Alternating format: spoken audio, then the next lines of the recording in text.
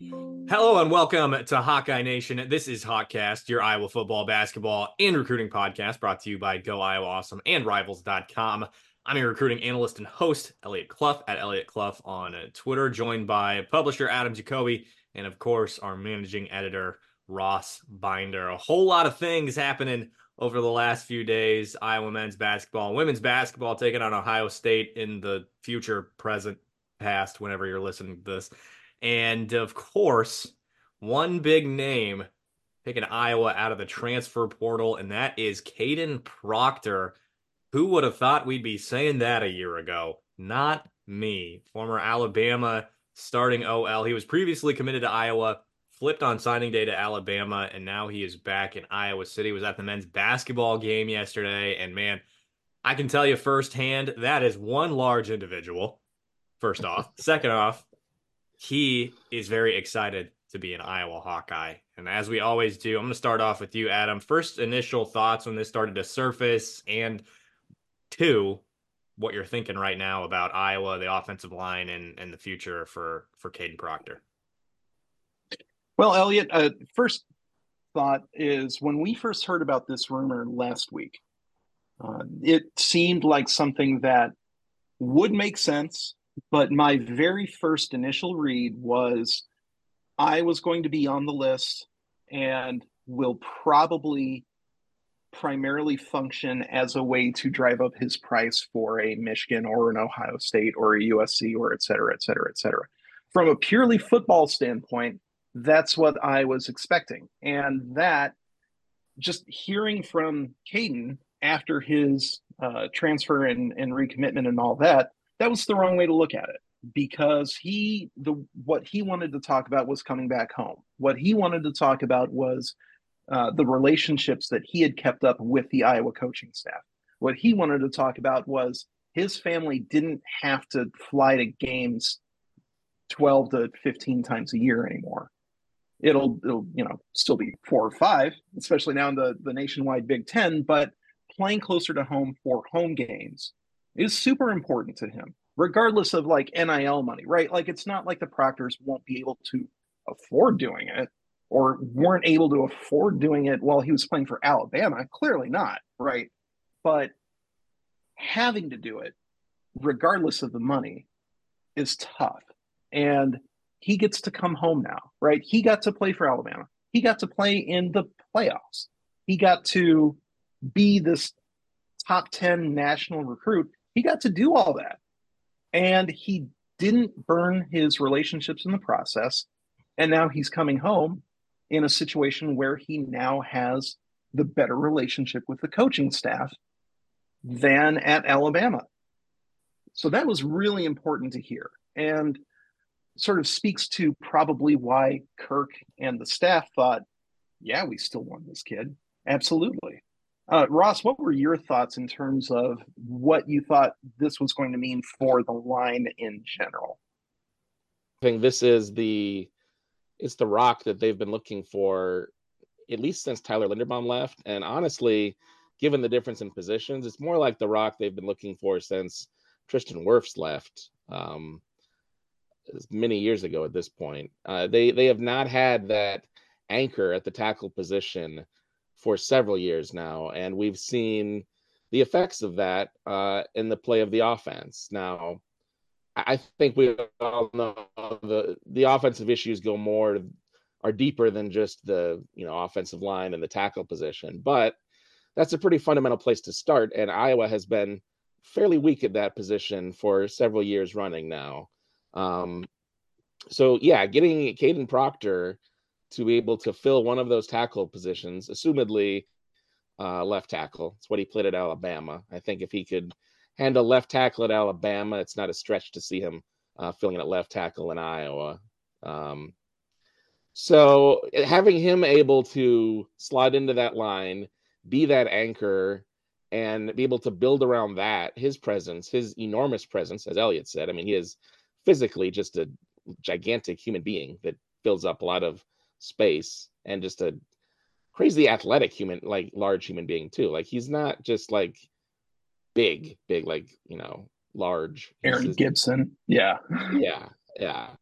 So yeah, it's incredibly exciting to finally have that piece on the offensive line because again, haven't had that for a while, and the results have really struggled. So there's still a lot of work to do on the offensive line, but having this as a starting point for the 2024 offensive line is huge. Like I think you have to dramatically reconsider the expectations for that unit now with him there. Then, before you're hoping, well, this is year 5 for Mason Richmond. This is year 3 for Jennings Dunker. Okay, that they've been in the system a long time. This is, hopefully where it's all gonna come together for them. And we still hope that they, continue to improve. We're gonna need depth on the line, and they're gonna be important players. But adding somebody like Proctor is just a huge transformation of the expectations and the ability of that unit.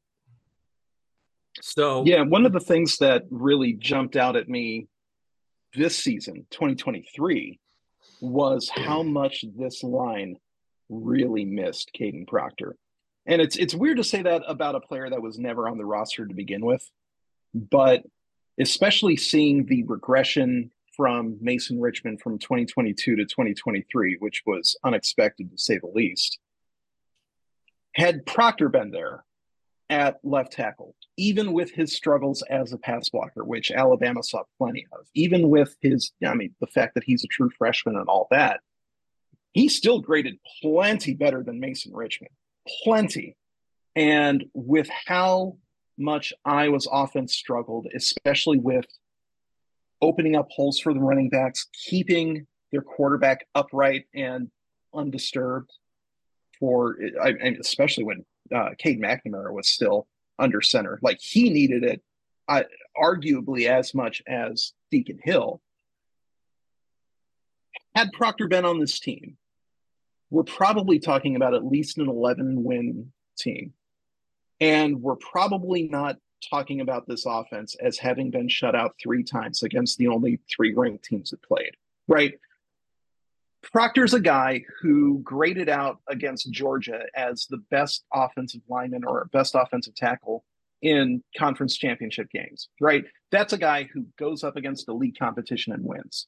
He still needs to learn how to do it consistently, but he's got the talent and he's got the trajectory to do it.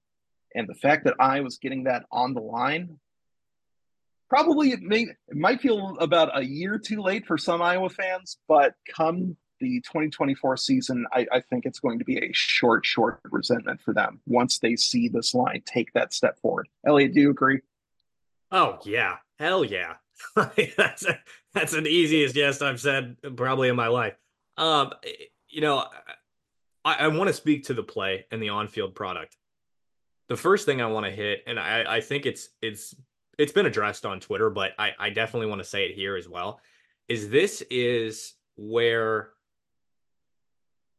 Iowa's staff is definitely not caught up in the 80s, the 90s, and the early 2000s like we often hear from Kirk Ferentz. Like he talks about those stories a lot. I'll say that. So Yeah. and the offense is obviously not exactly up to date currently, or it hasn't been for a while. And so the way the staff handled this is very indicative of their understanding the current state of college football. Because what did Tyler Barnes say on signing day about Proctor? It's like, well, he didn't exactly. I don't think they can actually say players' names at that point in time because they're not their players. But he said something to the effect of, "You never know what's going to happen. You never know with the transfer portal." And people were ripping him in the fall for the way it was playing at the start of the season. He's a true freshman playing in the SEC, 5-star or not, true freshman playing in the SEC. And people were ripping him. And what did Tyler Barnes do? He went on Twitter and said he's going to be just fine, more or less. I don't have the tweet in front of me, but paraphrasing. And what does he do? He enters the portal. First place he thinks about is Iowa. Yep. First place. That's what he told us. What he said is he wanted to hear out the new coaching staff at Alabama, DeBoer and whoever else he brought in. And There were other programs that reached out to him. I'm sure every P5 program in the country reached out to him right away out of the portal. He said he wanted to hear a few schools out. That probably means Ohio State. That probably means Georgia. That probably means USC, Oregon. Oregon was a school that was in on him late and people were worried about towards the later part of his recruitment.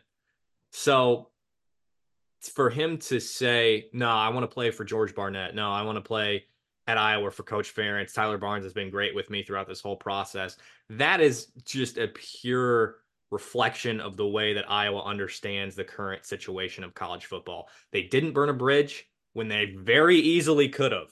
The fan base probably would have preferred it at that moment in time. That was a horrid time on Twitter. A horrid. Oh boy. Yeah. Yeah. I Yeah, wasn't. yeah. The fans had plenty of kerosene to burn those bridges. They were like, "Yeah, we got the pitchforks and we got the torches too. Let's go!" Like Exactly. man. And I don't know that that's Iowa's. I don't think that would be Iowa's style in the first place. Even with. No, Go ahead, Ross.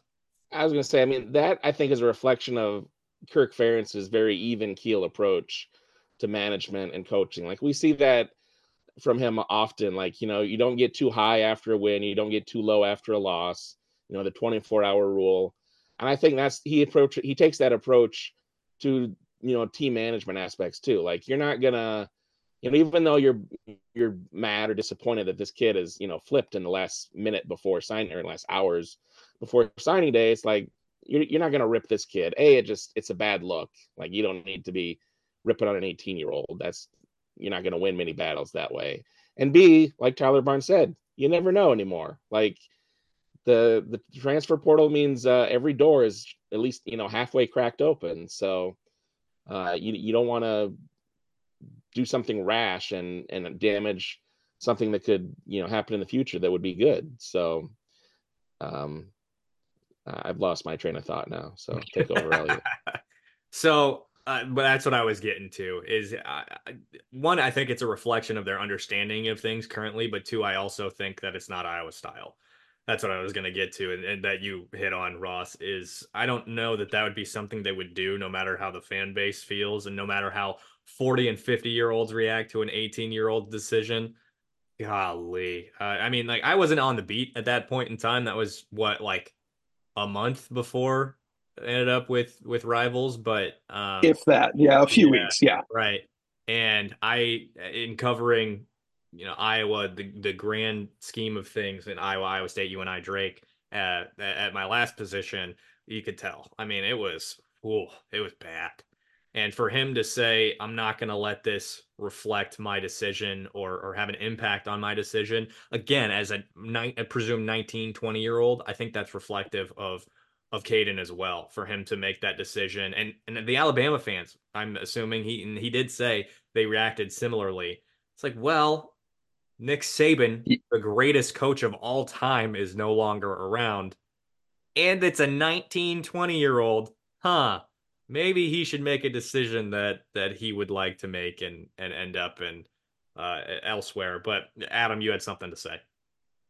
Yeah, the last thing that I'll say about this and how the Iowa staff wants to approach it is they also let's just remember that this is also a reflection of how Kadyn Proctor handled the whole situation.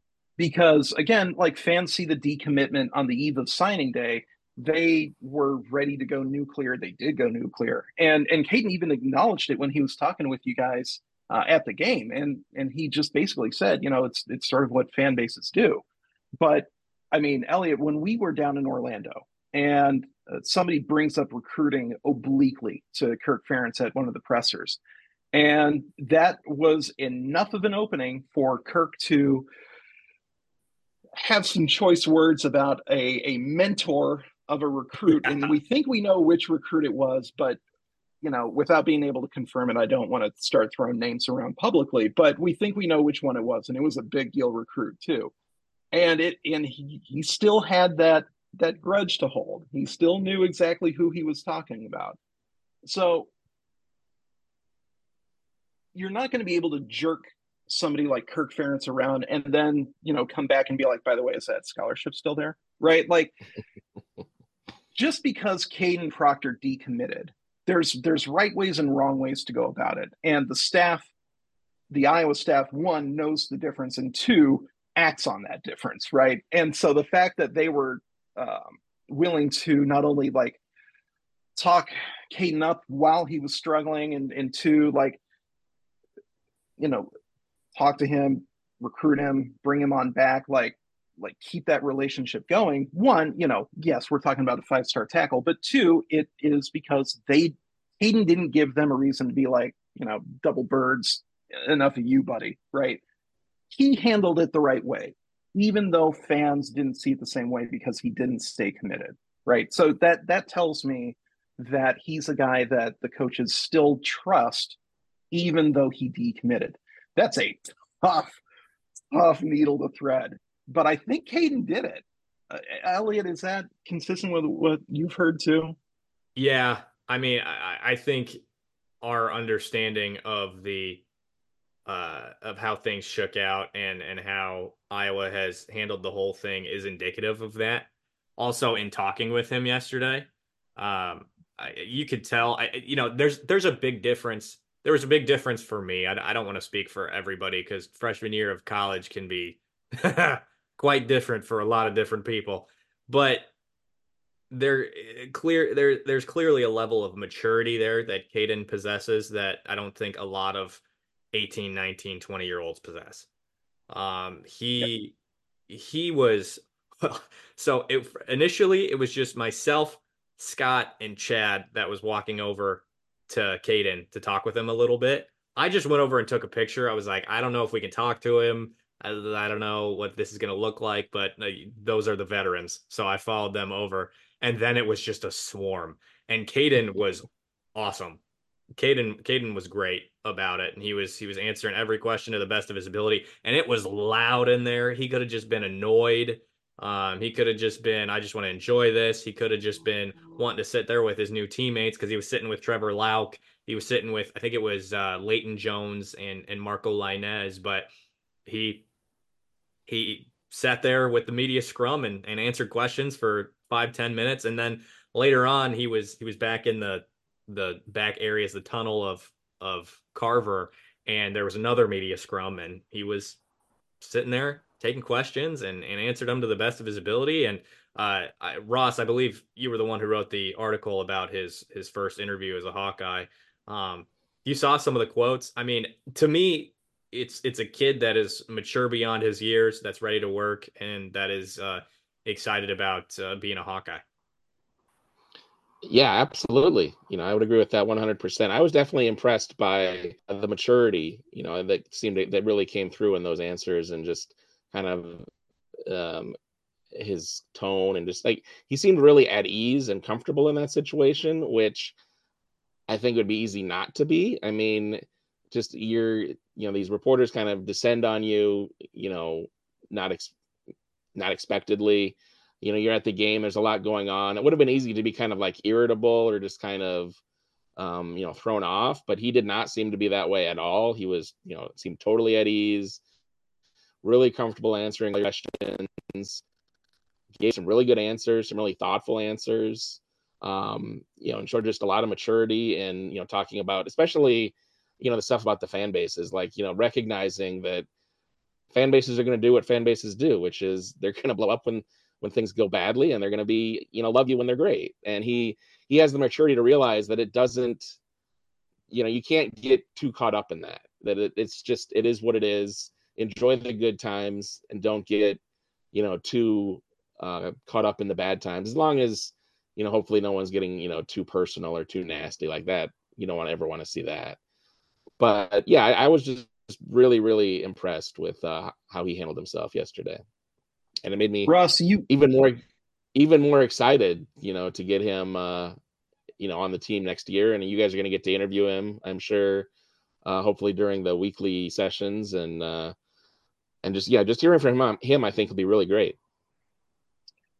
Russ, you had mentioned real quick that there was some like pretty obvious discomfort with like trying to do this whole media scrum like at a basketball game. Like you even like see in the video, like Elliot, what was it that like Kadyn is like bent over like this the entire time. Yeah. And, like, was he like sitting in a seat, or why was he bent over like that? What was going on there? It was loud as hell in there, and he was just trying to Oh, hear. so he just couldn't see, or couldn't Yeah, hear. Oh, yeah, okay.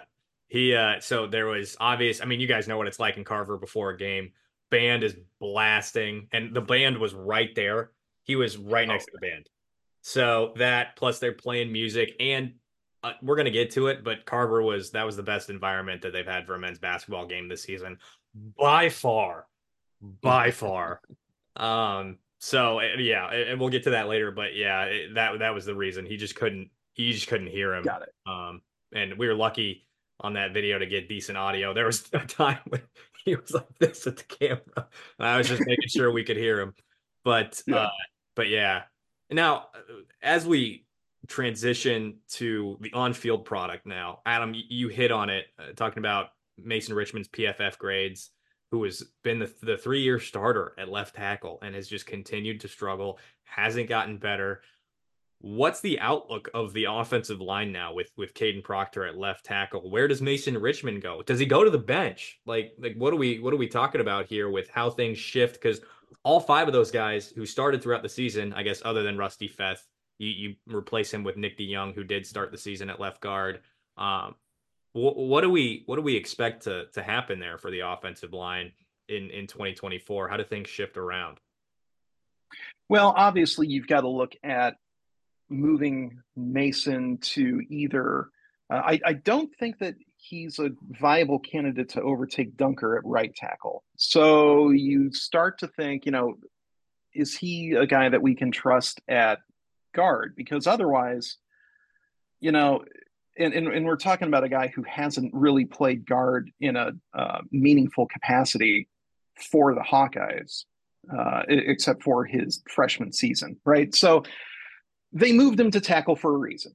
And for the first couple of years as a starting tackle, he was all right, right? He was, grading better as a run blocker than a pass blocker, but he was all right. And for whatever reason this year, fell off the cliff. And I know that injuries had something to do with it, but Richmond sort of fell off the cliff as a run blocker, never really improved as a pass blocker. And, you end up at some pretty poor PFF grades after that. I don't think that he's as bad as his grades indicate. One, because we've seen him, play better according to the grades. And two, I wasn't really expecting them to be as bad as they were just from an eye test standpoint. I mean, Elliot, we only see these reps once, 99% of the time, right? And we're seeing them usually from about 400 feet away and without the benefit of, TV cameras or replay or anything like that. But it always seemed like I didn't think Richmond was playing worse than he did the last 2 years when the line was awful. The numbers didn't click with that. That being said, Proctor's an obvious upgrade. and Proctor is a guy that Alabama would not move J.C. Latham back to left tackle for. And Latham is, or it's either Lathan or Latham. I got the first 5 letters right, I guarantee you. But he's another one of those like 360, like NFL prototype walking mountain type dudes who could have absolutely played left tackle for Bama. They could have started Proctor at right tackle, and you'll work your way over there, and it might have worked, might have not, but that was a plan that would have been on the table if Nick Saban were not confident in Kadyn Proctor. Never moved him, and you saw that improvement from Proctor over the course of the season, and improvement when he's playing SEC competition, no less, in SEC West, right? We're talking about the biggest of the big guns.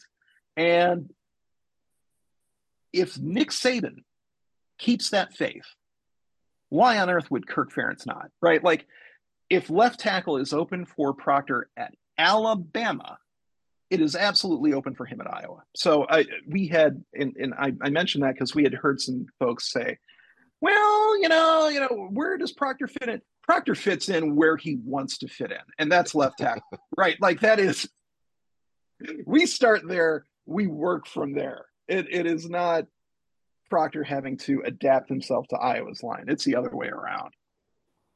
Nobody else on the offensive line at Iowa has earned that right, in my opinion. Yeah. Mason Jones, or Logan Jones, excuse me. Do we think he Logan has? Jones at center. You don't think so? I mean, I thought Tyler Ellsbury was better this year. Well, we saw Jones when he was not at 100%. Like Ellsbury, when Ellsbury was in the game at center, he was healthier than Jones was. But like, yeah, I'll say this: it makes Proctor has more of that privilege than Jones does. I would agree with that. Absolutely. And there were moments where Connor Colby was good at right guard as well. Mm-hmm. But sure, again, Kadyn Proctor has that locked up at left tackle. Now, you said that Jennings Dunker, like moving Mason Richman to right tackle, is not viable. Explain that a little bit, because that was initially my thought, was they moved Mason Richman to right tackle because like there's just kind of this general like knowing that your left tackle should be your best offensive lineman.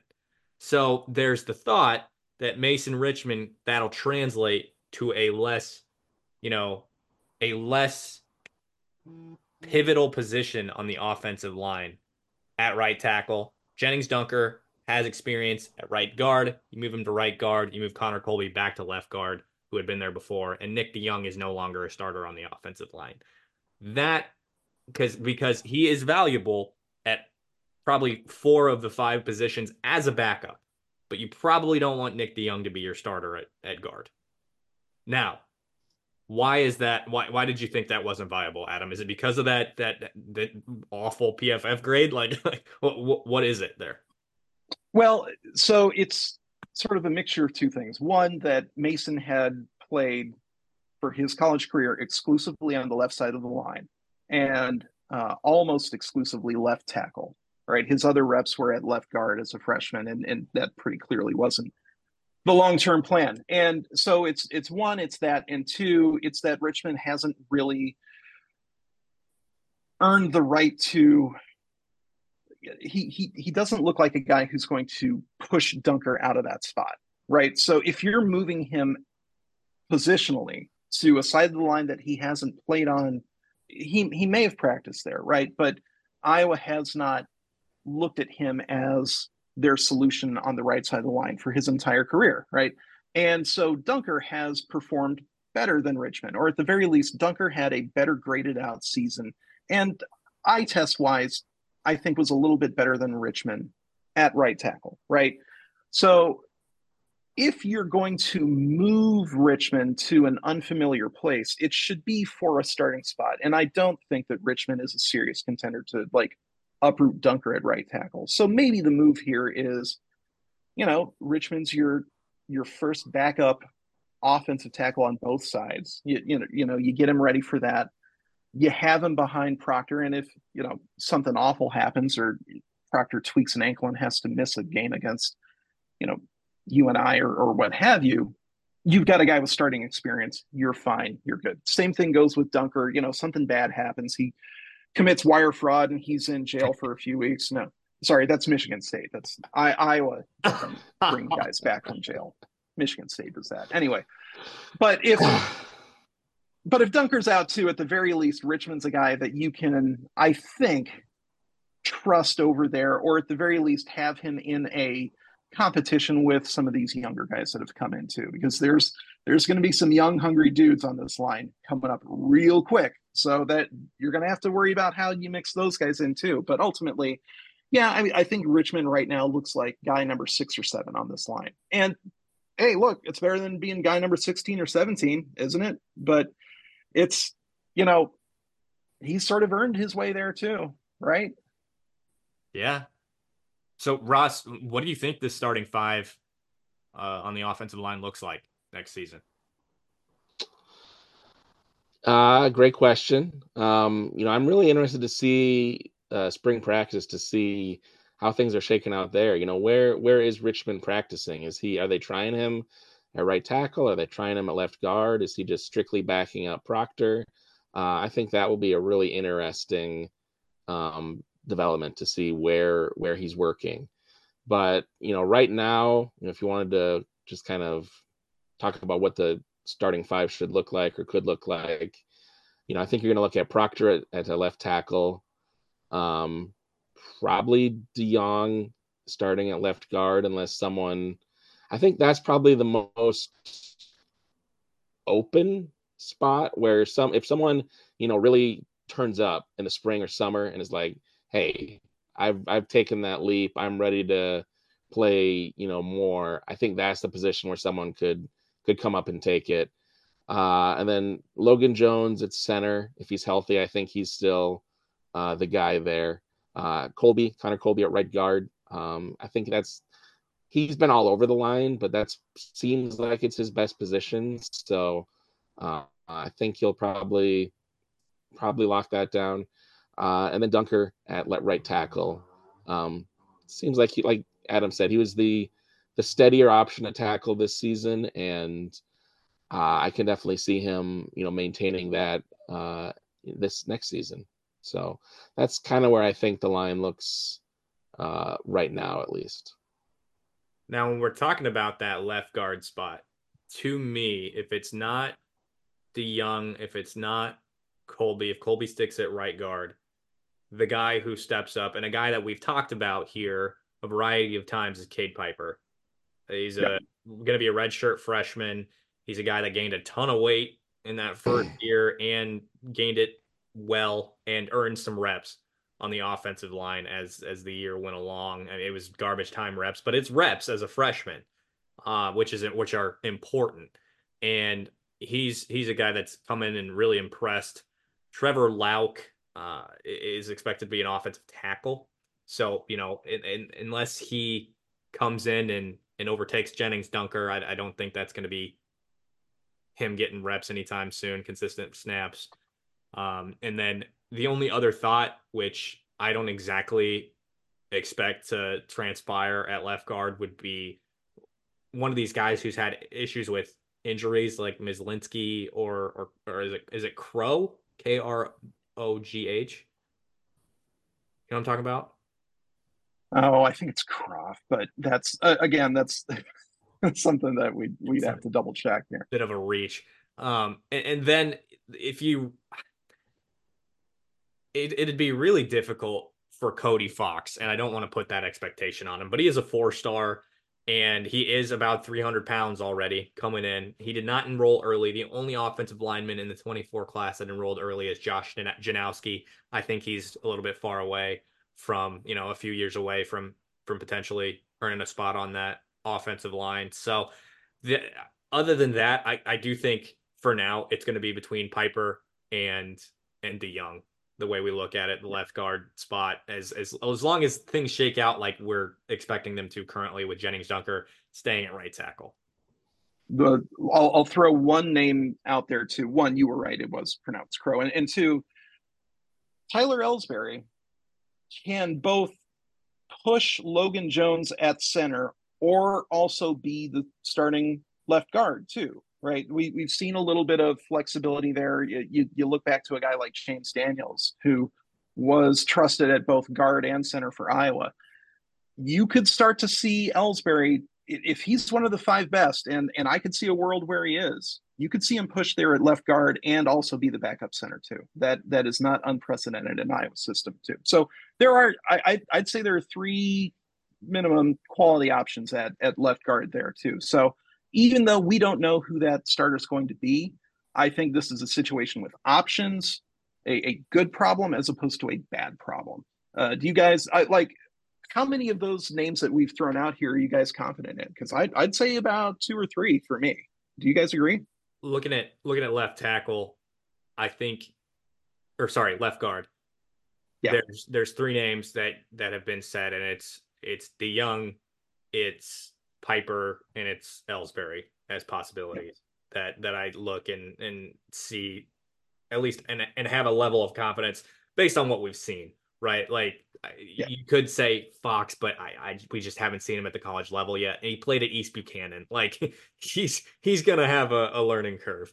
So it's one thing to look at Kadyn Proctor, a 5-star who played at Southeast Polk, and then look at Cody Fox, a 4-star who played at East Buchanan, and then that's just a reflection of his experience. That's not a reflection of his talent or anything like that exactly for Fox or potential. Yeah, right, yeah. because potential, especially because he's been a 4-star since he committed to Iowa. Like I think he was a freshman going into his sophomore year, so he was the first one in A that. rising sophomore. Right. Yes. So, and I think the Ellsbury at left guard is a good point too, because if Jones gets hurt, you can shift Ellsbury to center and then put Nick DeYoung right there at left guard. Because if he's your 6th, 7th guy, you can plug him in a variety of spots. I mean, he played right tackle this year when Jennings Dunker was hurt. They didn't put Dejon Parker in there. So that speaks to his versatility. Whether he's going to be, particularly high level at any of these positions is one thing, but the versatility is there for DeYoung. He's experienced. He knows what he's doing in a variety of spots. Now, we've talked about the scholarship issue previously. I believe it's public, so they're at 92 scholarships by our count. I've heard other podcasts talk about it, so we'll just put that number out there. 92 scholarships because Doctorman did confirm that Fisher is coming back, by the way. I know we've talked about that a little bit and we didn't address it fully, but Dr. Min did confirm that, on a couple different podcasts that I've heard him say. So, yeah, okay. 92 scholarships, and you need to be at 85 by the time the fall rolls around. So, what the hell are they going to do? Somebody transfers. Like,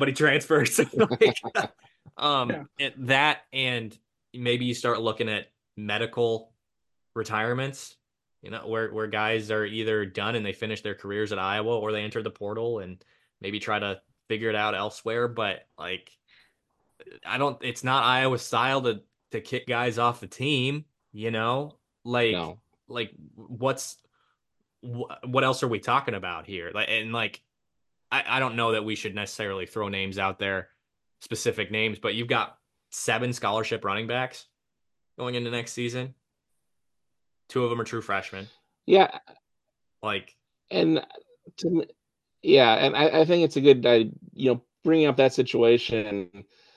I think that's one of those positions where, you hate to say figure itself out, but it kind of will figure itself out. Like they're going to see how things stack up in the spring, and probably at least one of those guys is going to say, hey, I don't know where the path is to me getting carries is here.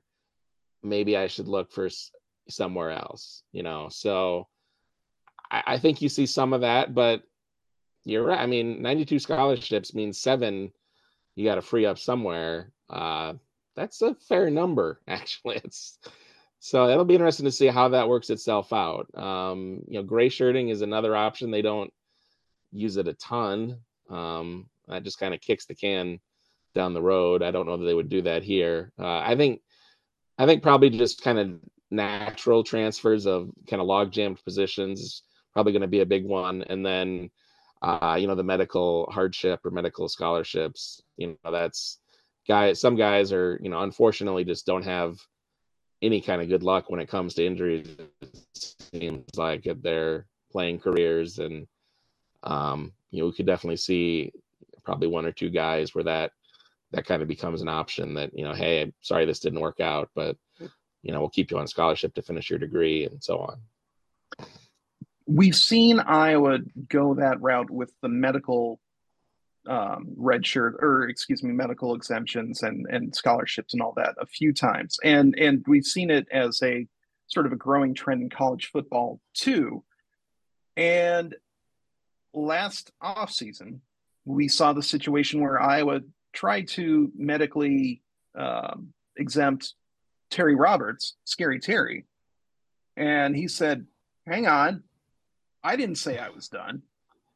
And, he tried to make it work at Michigan State and at Miami. Something else was going on there.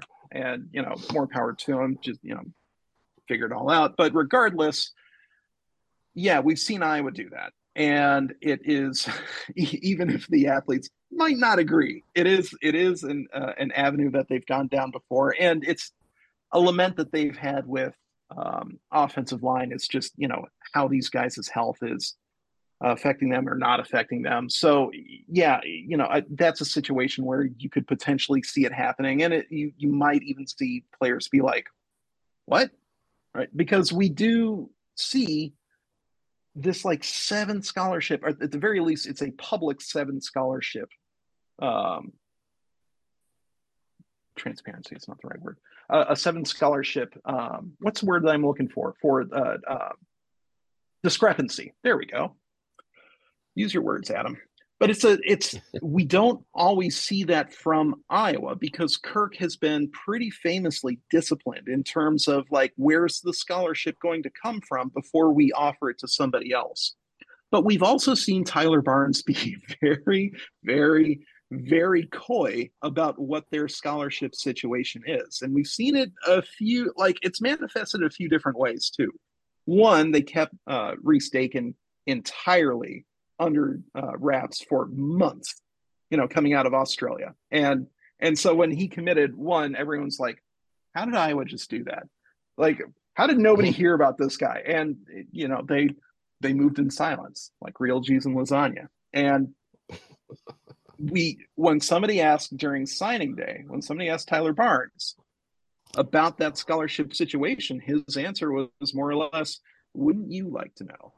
Right? Like, they are more into the non-public information. They're more into the like, all right, privately we know where we are where we need to be, but we'll just hang on to that information, right?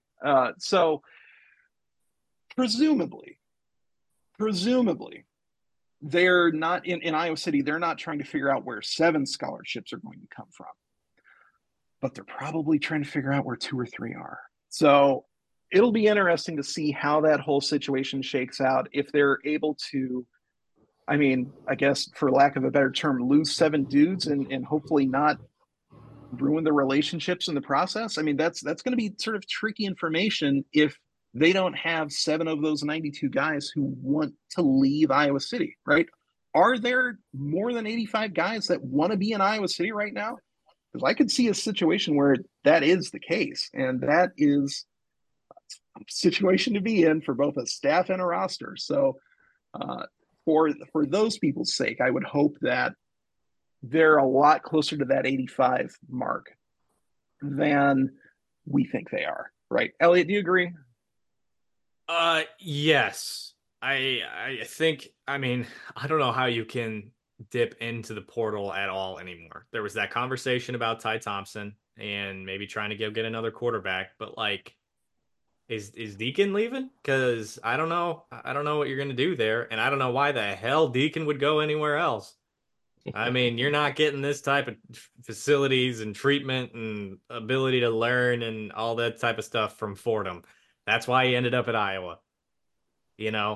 I don't. And he's now got player teammate relationships that he would have to just start all over again at a D or an FCS school too. Like, that move would not make sense for him. Right. Exactly. For a variety of reasons, because he's not going to get another P5 offer after this year. No chance. So that's definitely something to monitor, how things happen throughout spring ball, because that's when you're going to be able to look to potentially add guys out of the portal too. That's what happened with Nick Jackson and Caleb Brown. Caleb Brown specifically entered the portal and then came in after spring ball. That's going to be your best bet. You still have to think they need some help at wide receiver. You still have to think they could use maybe some help at offensive line other than Proctor, but I don't think they're going to go there. You think they could use some more depth at quarterback. I don't really think they need any help on the defensive side of things, with Jamari coming back at corner specifically, and then you got the Sean Lee, TJ Hall, etc. You got your safeties back, you got your linebackers, you got your entire linebacking core back, you got your defensive line pretty much D-tackle. You maybe could if you had a scholarship open, but like, I don't know how the hell they do anything there. And like, by the way, another guard position guy that we didn't mention is Bo Stevens. He came in and played Oh there. yeah. That's another guy that could play at the guard spot. So they've got options. It's just what I think Iowa fans' concern will be is if they have it figured out at the start of the season, which they won't. Like, nobody does, especially when you have depth at a position. But there's going to be some bumps in the road in figuring out who your five guys are. I mean, there's a reason Feth didn't start until later on in the year. They were rotating him and DeYoung at that left guard spot. So, like, I don't know how they figure this out, and I don't know how they looked at this situation. And granted, it was different at the time, but and said, yeah, Nick DeYoung come back. Like he was the first one that announced he was coming back. And that was prior to the other guys announcing they were back. Maybe they just like, yeah, we'll take what we can get there at the offensive line spot, but that's one that's tough because he's not Jay Higgins, he's not Nick Jackson, he's not Quinn Schulte. Like he's a guy that will, you hope he can contribute regularly next season. Not I don't know that he's going to take a leap in year 5 or year 6 or whatever it is. But it's going to be something that is probably going to be more sorted out after spring ball when guys enter the portal then. And you look at the running back position, you look at linebacker, you look at offensive line. Those are those 3 spots where you're going to see guys probably enter the portal and go elsewhere. Maybe wide receiver. I don't know. I mean, like Alex Mota didn't see the field this year. Dayton Howard didn't. Jarriett Bowie did as a freshman. And I'm not saying these guys are in another portal. That's not what I'm saying. I'm just saying that these are positions where there's a lot of guys there, and it's more likely that one guy gets frustrated and says, okay, there's going to be other places I can go. That's all I'm saying. Especially at a position that doesn't have a coach right now. Yeah. That is a good point.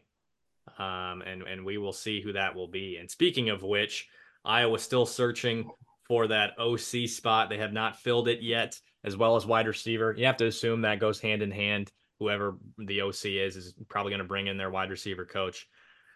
Still hearing different things, still hearing non-answers as well. They're keeping this one very tight to the vest right now, kind of across the board. And so we're hearing different things, potentially a college position, potentially a college hire, potentially an internal hire, potentially an outside hire, potentially an NFL hire, and they're in the playoffs. This has got to get done. I maintain everything that I said, and that I can't speak for you guys, but I maintain everything I said on the last pod. This has got to get done here sooner rather than later before spring ball starts, obviously. You gotta get your guys in, and you have to think that Proctor knew something or was told something before he committed to Iowa without an offensive coordinator, right? Yeah. You would hope, I think. I mean, with a guy like 2024 quarterback signee James Reeser, he signed because he trusts Kirk and because he likes the program or he loves the program, is what he told me. Is that what Kadyn's doing too?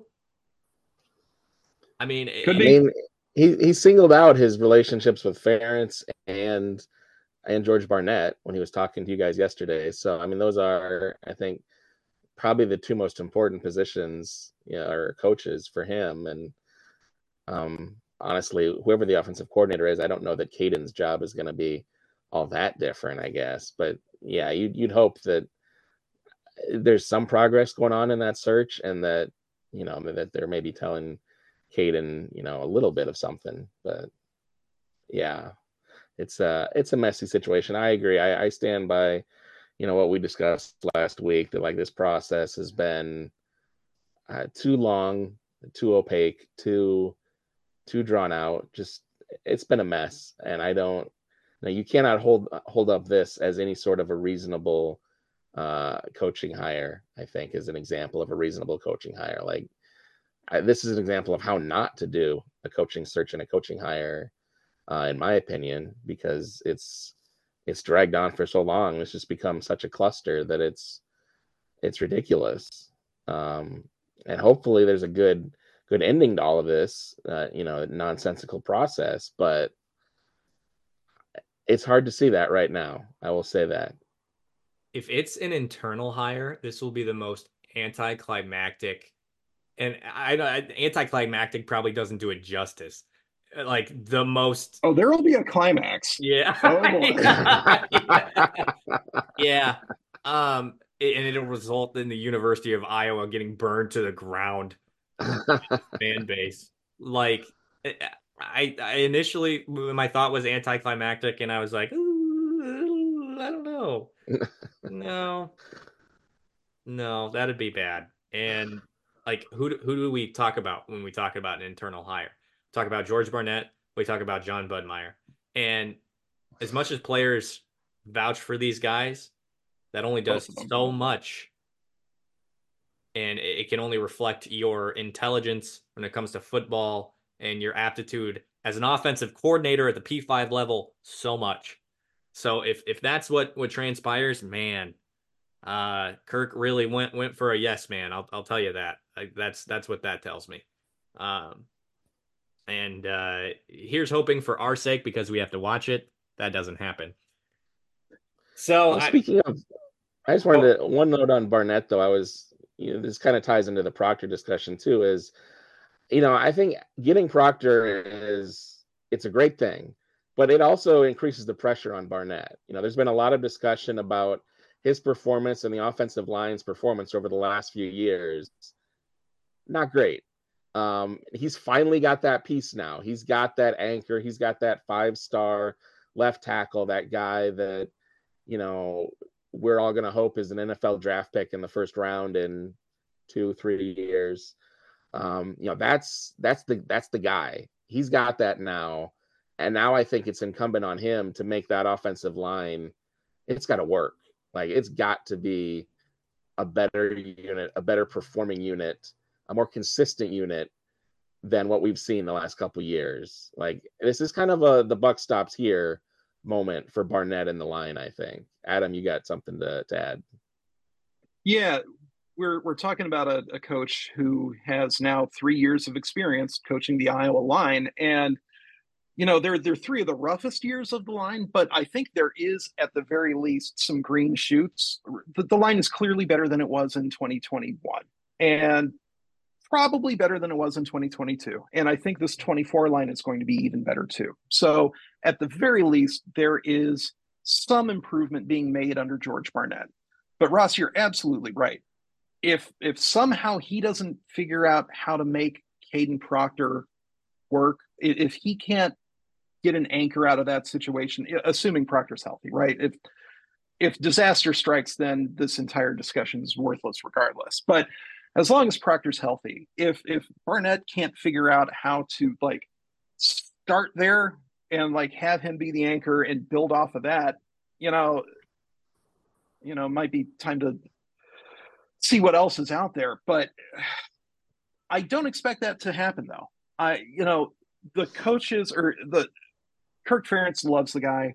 The players, every time we talk to an offensive line recruit, Elliot, it's Coach Barnett, Coach Barnett, Coach Barnett, Coach Barnett, and unprompted, and in ways that don't come off as lip service, right? These are solid relationships that these linemen and their coaches and their families have with Barnett, right? And so that I don't expect to change, and I don't expect him to not succeed once he has this Kadyn Proctor 5-star. Like, now that he's got his cheat code, I don't think it's going to be worse for the line. I really don't. But it is something that, all right, here you go, right? And this was sort of the situation where we were with Brian Ferentz last year. Once all those transfers came in on offense. Now, obviously, things went south with those in ways that are not Brian Ferentz's fault, by and large. But it was, in 2023, at this time, it was all right, Brian, here you go. And now it's all right, Kirk or Barnett, here you go. All right. The personnel is right now no longer the gripe. You don't get to fall back on that one in 2024. It was valid in 21 and in 22, and to some extent this year. But now, Ross, you mentioned it before we were recording. Richmond was not a Barnett guy. And whatever you guys want to say about position coaches recruiting the guys that they want, I personally, I think a position coach ought to be able to make somebody else's recruits work. But, recruiting is a little bit tricky and a little bit dependent on your vision for a position. And those visions can change a lot. Gosh, look at the wide receiver situation once Greg Davis came in, about a decade ago. Like that blew up Iowa's passing game for years because their visions of wide receivers were different than they were before. Regardless, the excuses of, well, our guys aren't in there yet, or it's somebody else's recruit, or well, we had all these injuries in 2021 and 2020. Those are all gone. Here it is. Here is everything on paper that the Iowa offensive line needs to succeed in 2024. They've got returning experience. They've got 5-star first-round NFL potential at left tackle, the one position where you really, really want that. They have a coach that apparently everybody loves, and I take them at their word. And every time, Elliot, that we've talked to Coach Barnett, super impressive dude, right? It's all here. Now they've got to turn it into success. And the fans are not going to have a long leash and a lot of patience for that success either, because Kadyn's here now.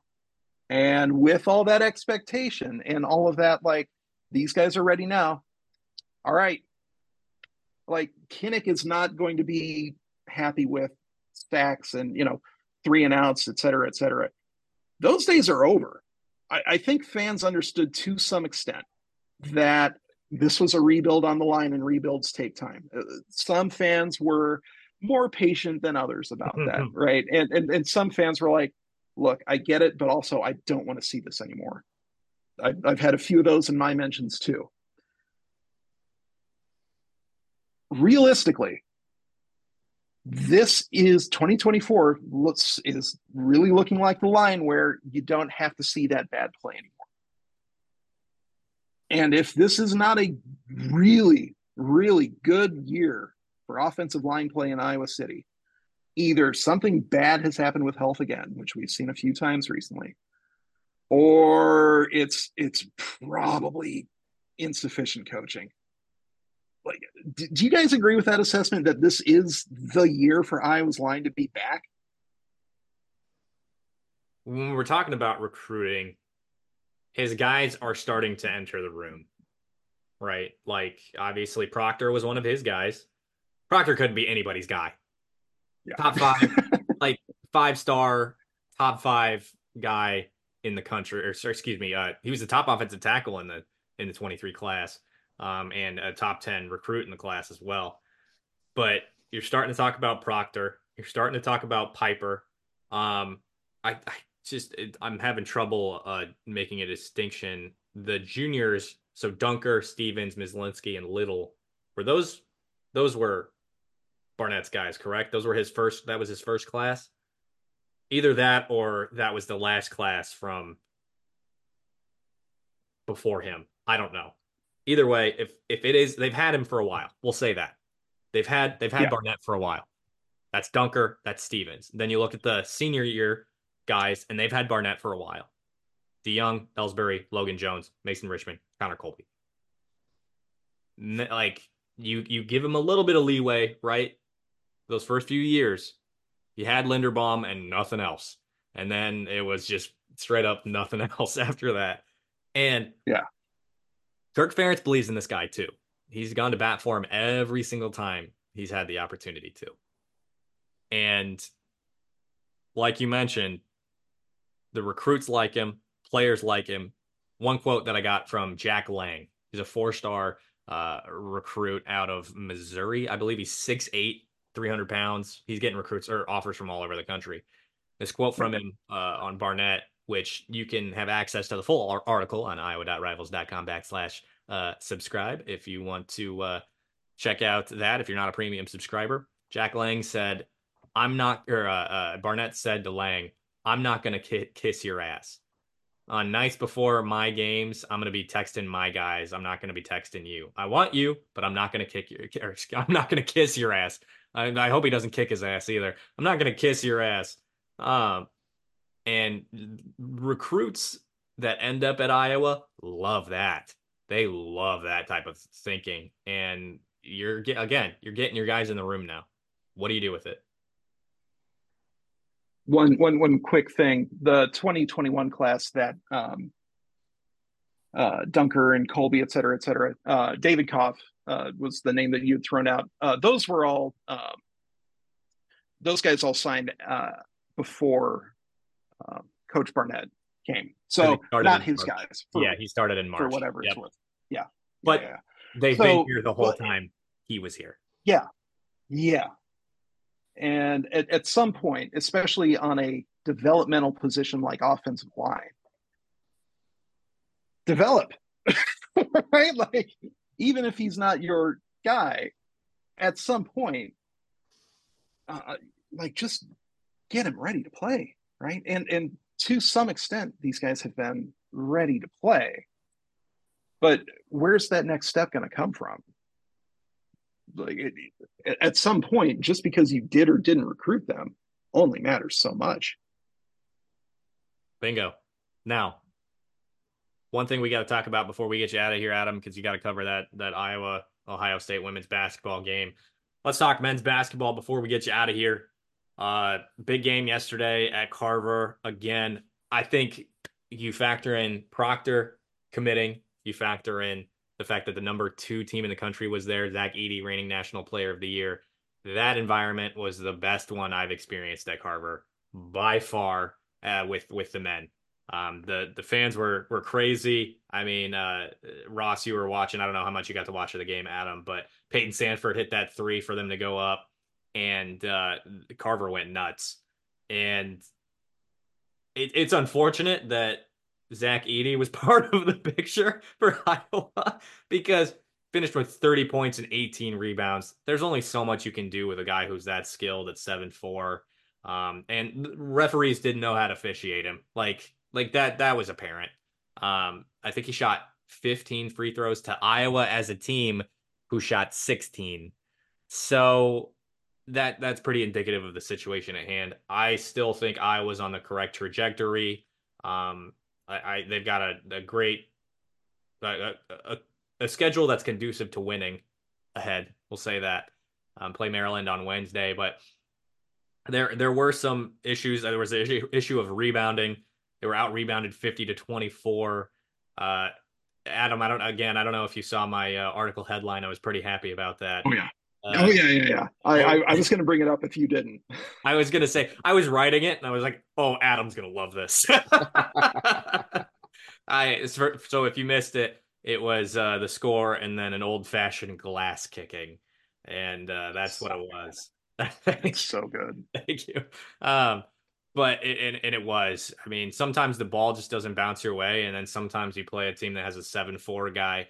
Officials don't know how to officiate, and arguably your best player, freshman Owen Freeman, doesn't get a lot of respect on the court as well. He's 6 inches shorter than the guy, and he's not getting any help from the officials. And also condolences to the Freeman family. His grandma passed away on Friday. And Iowa recruit Braden Freeman, Owen's little brother, as well.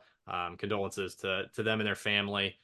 So playing with a heavy heart and a tough matchup, man. And I'm gonna give Owen Freeman flowers just about every game, and this was probably the most impressed I've been. He was about as physical with Edey as he can be, as the refs were allowing him to be. And there was one play where he got the ball, I think at the left elbow, took a dribble, went into Edey's chest with his shoulder, and put a left-handed layup in. And I was like, hell yeah, that's what you need from your freshman. That's what you need from a guy who's becoming one of the better players, the 6-time freshman of the week, and who was not given an advantageous whistle. And Fran McCaffrey let everybody know post-game. I asked him, oh God, the way I phrased the question, I said, you're out. Explain the rebounding discrepancy. That's how I phrased it. I was like, oh damn it, he's gonna be pissed. But he He said, "I would like to see my 6-time freshman of the week get a little more respect." That was it. And so lots of things to take away, lots of positives, still the negatives. There's only so much you can do when your power forward also comes down, I think, with 3 rebounds, 2 rebounds. Ben Cricky, you brought him in to score, not to exactly get a bunch of boards, not exactly to play great defense.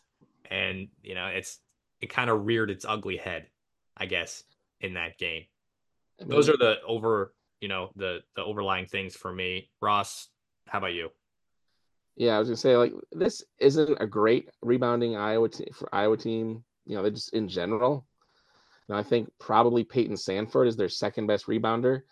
I think God bless Peyton Sanford. He does a lot of things really well. If he's your second best rebounder, I think there's some issues there with the team construction and the distribution of skills. Like you just need more rebounding and more big guys that can rebound rather than your wings. Although he's very good at it, props to him.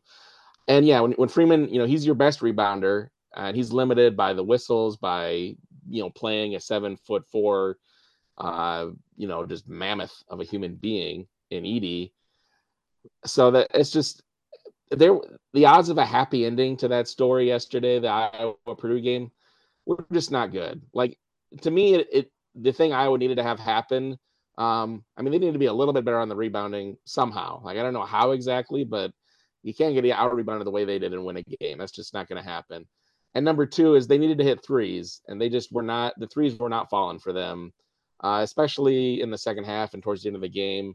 They talked about it after the game that there was some fatigue issues. Maybe, they went the final 4 minutes of the game without a bucket, without a free throw, without any points of any kind. Obviously, not going to win many games doing that. Because Purdue roared out to a pretty big lead. They got up to 19 points, I think, at one point in the second half. Just like it looked like, okay, this is going to be like the West Lafayette game where they just, it's a blowout. Thanks for coming. But Iowa, to their credit, they battled back. They got it closer. They struggled to get it under that kind of 11-point threshold for a while. And then they finally got it down to 8. And they had several possessions in a row where they actually got some stops on defense, had chances on offense, make a shot, get it to 6, get it to 5, make a couple shots, get it to 4. And they just couldn't do it. Shots weren't falling. There were no offensive rebounds. So that was hard too. But, they had some chances to maybe make things interesting at the end. And, it seemed like they just kind of ran out of gas. Like you, I don't think this is an indictment of this year's team in any way. It's just Purdue's a really, really good team, number one. And number two, really, really bad matchup for this particular Iowa team. Like the things they're really good at are things Iowa is kind of bad at. So it's just, you put those together, you're going to have games like yesterday more often than not. Like they play 10 times. Purdue's going to win at least 9 of them, probably. So yeah, it's just kind of the way that works. So The I'm still very optimistic about this team for the rest of the year, and I think, like you said, the schedule is more favorable. So, they just gotta keep playing the way they've been playing, and I think there are going to be some good results over the next few weeks. I agree with you, right. Ross, and I was going to make that point as well. It was 4:44. They didn't make a field goal from the field, which is not going to be conducive to getting back in that game. Again, it was within 8 at that point in time. Purdue ends up winning by 14. So it's just about making shots. And I'm looking at the stats here. Purdue had 19 offensive rebounds to Iowa's 4, and Iowa had 24 rebounds total. Yeah, Iowa had plenty more misses to corral than Purdue did too. And guys, you mentioned that Freeman was sort of in that tough matchup. And not only is Freeman going up against a guy who was, 6 inches taller than him, which he's probably never going to have to encounter again in his career, unless he goes to the NBA and he's got some 7'6" stiff from Lithuania to deal with. But like that's almost never going to happen. And two, Edey is skilled. Like he is. If you ever see anyone say, "Oh, he's just tall," incorrect. Like that person doesn't know ball, because Edey has really remarkable footwork for a guy. Like, even if he were just 7 feet tall, his footwork would be pretty darn good. It's really good for a 7'4" guy. Heavens FX, who, God bless him, one of the best tweeters in all of like Hawkeye fandom, and he's probably going to do about 15 deep fakes off of this podcast now that we've mentioned him. But he posted a video. He was like, why is Zach Edey in the lane for 10 seconds straight? Like, look at all these 10 seconds. And if you actually watch that footwork, he keeps resetting it. Like, he knows what he's doing. He is a skilled big man who just happens to be 7'4", as opposed to a 7'4" big man who happens to have skills, right? And he came in as a 7'4" guy without those skills. And Painter happens to be this Goliath whisperer, apparently, because you're 7'3", you go to Purdue and you turn into a great player, I guess, or at the very least a great college player. That is a matchup that is uniquely bad for Owen Freeman, and it's not really anything that he has to worry about for any of the other 12 opponents in the Big Ten, or it's soon to be 16 opponents in the Big Ten. So I'm not too worried about that aspect of it per se. But it is also, I think, important to say, yeah, Zach Edey's good at basketball. He's not just like super tall, and that can be really, really tough to deal with.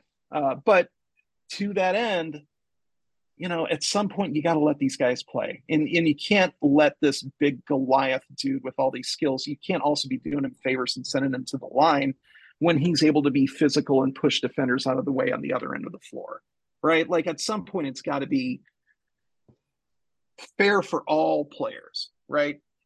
And I didn't really see that in the officiating for the game yesterday. Did you? I think I know you guys' answers already, but like, do you guys agree? No, yeah, Yep. absolutely not. Yeah. I don't know that one. I think it was Tony Perkins. Edey was coming down the lane, and Tony jumped up and popped the ball out, and the ref from half court called the foul.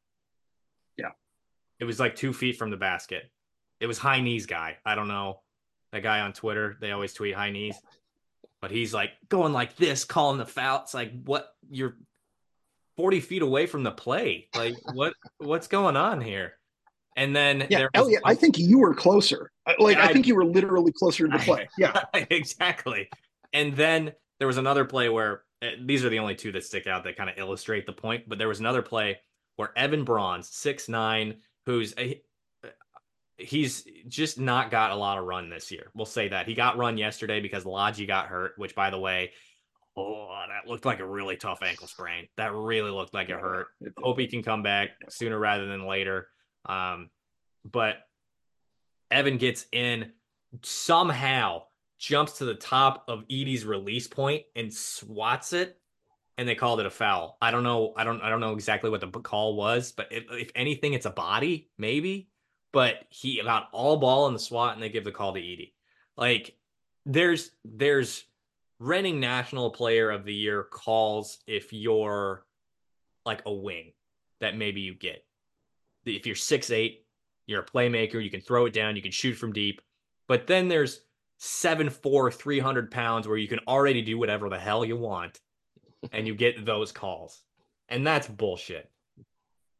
Like, that's just not how you should officiate a game. And again, we're trying to be objective here, but like, that's just bad. That's bad officiating. And of all the things you mentioned, Adam, you mentioned the skill. You mentioned how he can score. You mentioned that he gets to the free throw lines and he shoots at a consistent rate for being that freaking huge. Yeah. You throw all that together, if he gets a deep paint touch, it's over. That's a dunk every time. So the combination of those things is why he scores 30 points a game. He Why barely he was has player of the year. he barely has to jump to dunk the ball. Like, it was just so ridiculous to watch him yesterday, and his feet barely leave the ground, and he's dunking. It's like, that's just not right. Yeah. Yeah. It's not fair, but he's out there doing it, and we'll see if Purdue gets those favorable calls in the tournament, and that's generally why they don't end up going. Bingo. as some people think they should. But women's game starts here in about 10 minutes. It's 10:50 a.m. here on this Sunday. Do we want to talk about the women at all quickly before they tip off at Ohio State, Adam?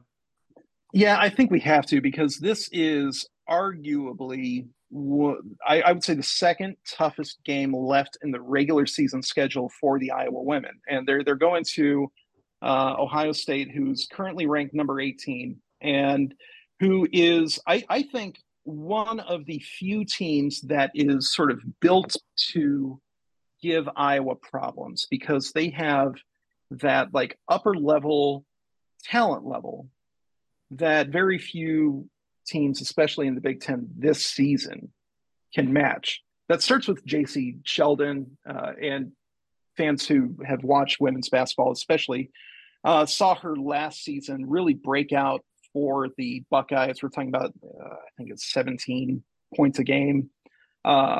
Great shooter from distance, can make from inside too. Like, Sheldon will be in the WNBA. That's a stone cold lock. And speaking of future WNBA players, Cody McMahon, forward, not a big one, but she is super athletic, super skilled, and going to be a big matchup problem for someone like Kate Martin or Sita Fulter. Like, I'm expecting them to be in that mix defensively.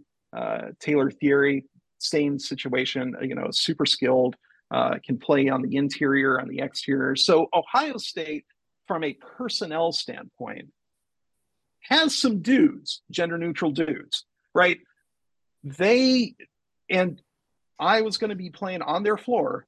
Like, they're going into Columbus, and Iowa already gets teams' best effort on road games to begin with, right? That, even when they're playing Rutgers or Wisconsin or what have you, they're getting A games from their opponents. And now here it's going to be coming from Columbus. That atmosphere is going to be bonkers, right? So this is going to be a tough game. And people are probably going to be listening to this podcast after the game is over. So it will have been a tough game.